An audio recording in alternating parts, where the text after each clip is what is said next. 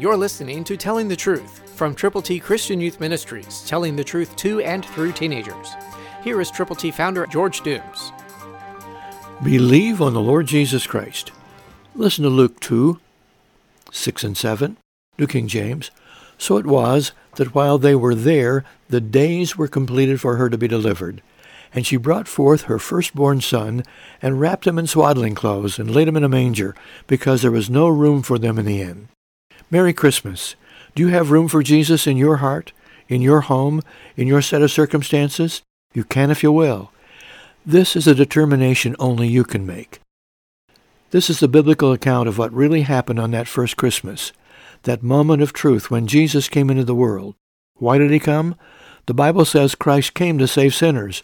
There was no room in the inn, so Jesus, as you know, was born in a manger. And he was born because you are a sinner and I am a sinner. And he came to save us from our sins, our shortcomings, our mess-ups. He came down from heaven, down from the Father who provided life for him through Mary. And today, Jesus saves every person who turns to him from their iniquities, from their mess-ups. Have you? If you haven't, you can.